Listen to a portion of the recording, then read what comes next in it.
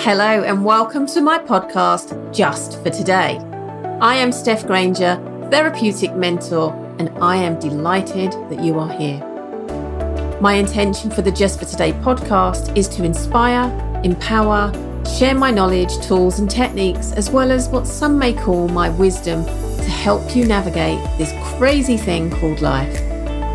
Each episode I will dig into the lessons I have learned, either through client work or personal experiences or sometimes both, and most importantly, share tangible tools for you to take away in order for you to truly live in the present just for today. So let's not waste any more time and get into the show. Hello, welcome back. Here I am on YouTube as well. So if you're listening to me, I've made the decision this week to start publishing the podcast on YouTube again as well. And do you know why I stopped doing it? Because I couldn't quite get my head around the editing of the video. And I was talking to my business coach this week and I said to her, I like putting things on YouTube, but it's another thing to learn, isn't it? How to edit videos. And do you know what she said to me? What if you don't edit? What if you just record yourself and not worrying about editing? And it never occurred to me as this that we think everything has to be perfect. It doesn't have to be perfect. So if you're listening to me, you won't get to hear if I mess up, because I have the incredible Tom that edits my podcasts and makes me sound great, but I am going to be leaving it all in on the videos on YouTube. Not that I go wrong very often. Do you know what I mean? Very rarely do I have to say, Tom, cut that bit out. Or I forget, or the dog barks, or someone knocks on the door. That's just reminded me to put my phone on silent. But anyway, let's get into this week's episode, because this episode has been prompted by a conversation I was having last week. So I was at a female networking event last week, and we were standing around having a conversation, me and a few of my friends, and some women at the group. And we got on the subject of partners and husbands, because one of my lovely friends, works in business with her husband. So we were just in conversation and it got on to, I'm really lucky because my husband is whatever, XYZ. And I was like, that's an interesting thing to say. And we got into this discussion around, are we lucky if we have partners that love and respect us, do things around the house, all of those things. I'm very lucky because he does, I'm very lucky because they do, blah, blah, blah. And I gave my perspective on it. And my lovely friend said, you should do a podcast on this episode, on what you're talking about, because I think a lot of people would enjoy hearing this. So let me tell you my theory. There's no such thing as luck. Certainly in the context that I'm talking about relationships. Because if there was such a thing as luck, people were lucky enough to meet somebody that treated them with respect, treated them as an equal partner, did things around the house, parented as much as we did, all of those things. If we were lucky to have someone, then the opposite to that is unlucky, right? So therefore some people get unlucky to not have that. And I just don't believe it's a case of one person's lucky and another person's unlucky. My son challenged me on this a few weeks ago because he said something about luck. And I said, there's no such thing as luck. And he said, well, how would you describe walking down the road and picking up a winning lottery ticket? And in that context, I would say, yes, oh my God, that was amazing luck. Or I might just say, well, it was yours, it was already written in the stars. But anyway, that's a whole nother conversation. But in terms of my husband, now I'm going to put it out there, I adore my husband. My husband is supportive. He believes in everything that I want to do and want to achieve. He's my partner, he's my companion. We do things together. Does that make me lucky? Some of you might be going, well, yeah, you're really, really lucky, actually, to have somebody that does all of those things for you. But do I see it that way? No, I don't. Let me tell you another thing that I find really sad. Have you ever, you might have posted yourself, or have you ever seen somebody that posts on socials and says something like, happy anniversary to my amazing partner, husband, wife. I'm going to use the word husband there because just from my language. Happy anniversary. Thank you for putting up with me for another year. And this is coming from a female. I very rarely see men post things like, thanks for putting up with me for another year. But that does happen, right? Okay, but I'm talking from my perspective as a female married to a man. Thank you for putting up with me for another year. And I always feel so terribly sad for that female that's posting that, because I just think, do you really believe that that person is literally putting up with you for another year? Do you really feel that you are difficult to live with, that they're having to put up with you? I just find that really, really sad to read that language and what is meant behind those words. Do you feel worthy of somebody loving you in the way that that person loves you? Spinning it in the other direction, if we also think that we are lucky that that person has put up with us for another year or however long, we're also saying, possibly, that there might be something wrong with that person that would just put up with us for another year. It's really interesting, isn't it? You know, language is my passion, and the emotion that we use that's behind the words that we use. And I find it just so fascinating how we express ourselves. But do we really believe that that person is putting up with us for another year? So let's come back to the point of lucky again, because, and again, I'll use my own personal perspective and experience. I don't believe I'm lucky to have a husband that loves and supports me unconditionally, pretty much unconditionally, that wants to see me succeed, that doesn't feel inferior when people see me instead of him. I feel extremely grateful. I feel, grateful's the word, that I have this man beside me, but I don't believe it's luck. When I met my husband, I was a single mum. I was coming out of a long-term marriage to the father of my children, and I started to do some soul searching about what my future partner would look like. And I was very clear about what that partner would look like. And Grange pretty much ticks all those boxes because I knew what I wanted.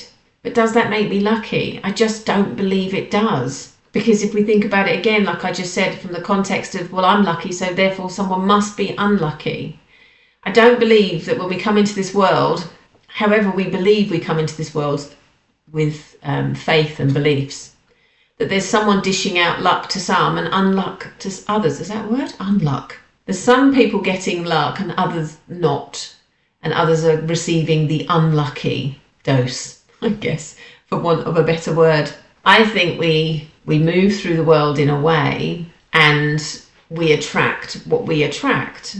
If we know what we want, we can bring that into our world, or we can discount that out of our world. So if we know what we want and the people that we have in our world aren't what we want, we can move away from that, whether that's colleagues, relationships, friends, partners, marriages, or whatever.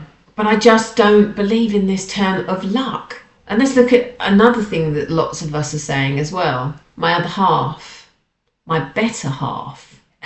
Again, I don't believe I was missing a piece when I met my husband. Does he bring a whole load of stuff to my life? Yes, absolutely, 100%. And all of those things, like I said, I'm extremely grateful for. But was I not whole before? No. I might have felt like that, or other people may feel like there was something missing and that person came into their life and they felt like that was it. But does that mean that we have missing pieces? I like to think that I was a whole person, and then Grange came into my life, and himself as a whole person made me a bigger person. He allowed me to stand tall. He allowed me to move forward with courage and conviction. It was almost like his presence allowed me to be who I'm here to be. But I was already whole. I wasn't missing a piece. He isn't my other half. He isn't my better half. Together we are a solid unit, a united front. But apart, we're still whole. I'm still me and he's still him. We complement, we move through the world in a really aligned and congruent way. But neither of us is missing a piece if we're not together. I really hope I'm making sense here, because I want you to think about the language that you're using when you're communicating about your partner or who you are.